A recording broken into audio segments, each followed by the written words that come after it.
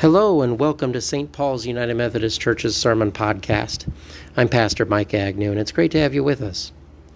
Our church is located at 531 West Main Street in Cherokee, Iowa, and if you want to check us out in person, we have worship services at 9:30 in the morning.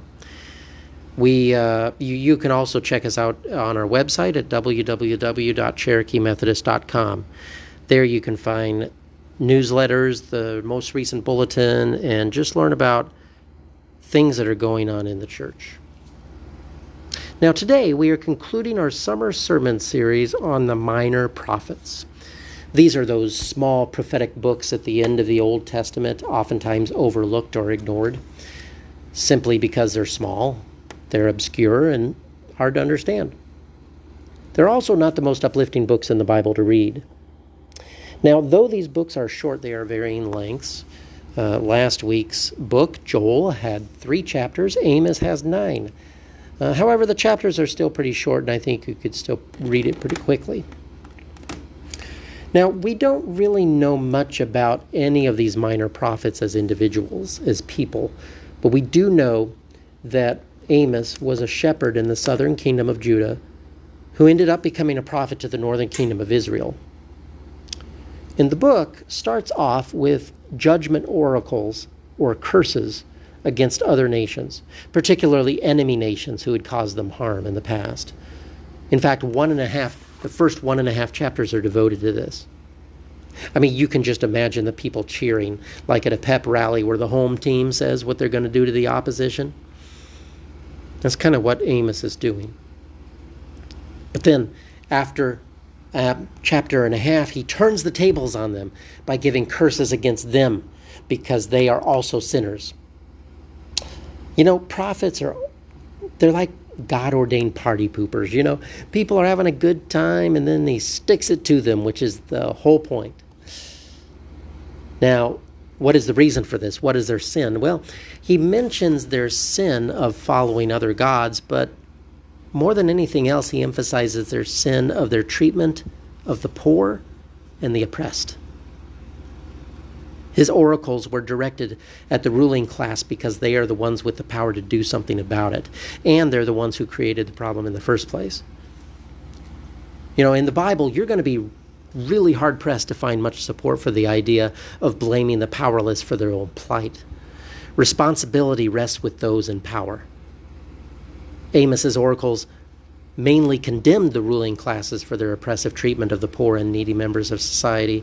And he goes into quite a bit of detail, stating that they oppress the innocent, they take bribes, and they deprive the poor of justice in the courts. In other words, they have an unjust legal system. And after naming these things, Amos implores them to repent. Now, repentance for Amos means hating what is evil, loving good, and maintaining justice in the courts, the opposite of what they were doing. You see, repentance for Amos is not about getting back to church and holding a bunch of revival meetings. It's about caring for the least and the oppressed in society. And worship and revival meetings, they're only worth something if it results in fairness and equity for all people. I mean, everything was about social justice for Amos and many of the other prophets. I want to read for you a little bit more detail from chapter 8, verses 4 through 6. It says, "Hear this, you who trample the needy and do away with the poor of the land, saying, when will the new moon be over that we may sell grain, and the Sabbath be ended that we may market wheat, skimping on the measure, boosting the price, and cheating with dishonest scales, buying the poor with silver and the needy for a pair of sandals, selling even the sweepings with the feet." Wow. It's all about oppressing the poor for economic gain. It's a reminder to us that when the economy is seen as the greater indicator of the health of a kingdom than the well-being of the people in that kingdom, you know that kingdom is abandoning God. That's why it says in Amos that God hates their worship and their festivities. It's because they don't care about others. The message to his people is this: if you aren't going to care for the least in your society, don't bother coming to church. Ouch. That's a shocking message to deliver, but that's what they did. They routinely made those in the ruling class angry. Same is true for Amos. Some people spoke against Amos for what they considered his unpatriotic messages. This happened to Jeremiah, and it's happened to a number of prophets. People would have the mentality of kind of like, if you don't like it, you can leave. See, they didn't consider it patriotic for him to say that Israel is not the greatest nation on earth, or for him to say that they were abandoning God because of how they treated others.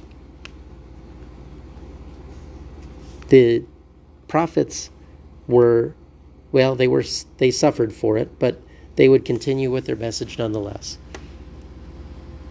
And then they are warned against God's judgment coming in the form of an invading army. There are disturbing passages in Amos that describe total destruction.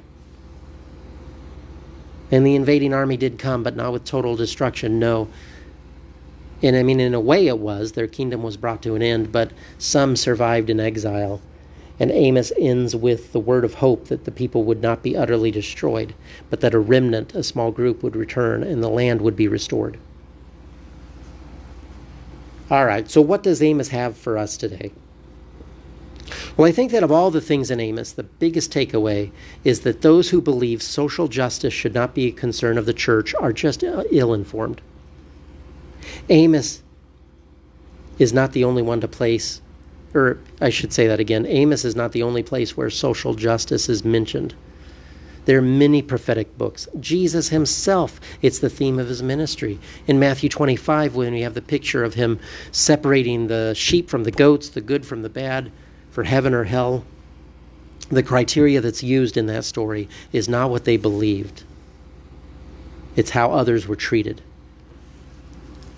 Now, I'm not negating the importance of beliefs. Our theology does matter because it can determine if God is a moral monster or a loving father. But as important as beliefs may be, how we treat others and how we care for the least of these seems to be more important. I mean, what does it mean for a nation to be godly? It's a really complicated question. It's hard to answer. But I think we can tell that caring for the least of these, including the poor and the oppressed, seems to be the number one priority for Amos. Sometimes people debate about whether this should be the job of the church versus the state. But for Amos, no distinction can be made. Both are responsible. In fact, any persons or institutions with the power and resources to do so are responsible. Caring for the least of these is a huge part of what it means to lead a society biblically. Now, on a more local level, the same is true for the local church and the individual. We must seek the welfare of all people, whether they are part of our church or not, and whether they are like us or not.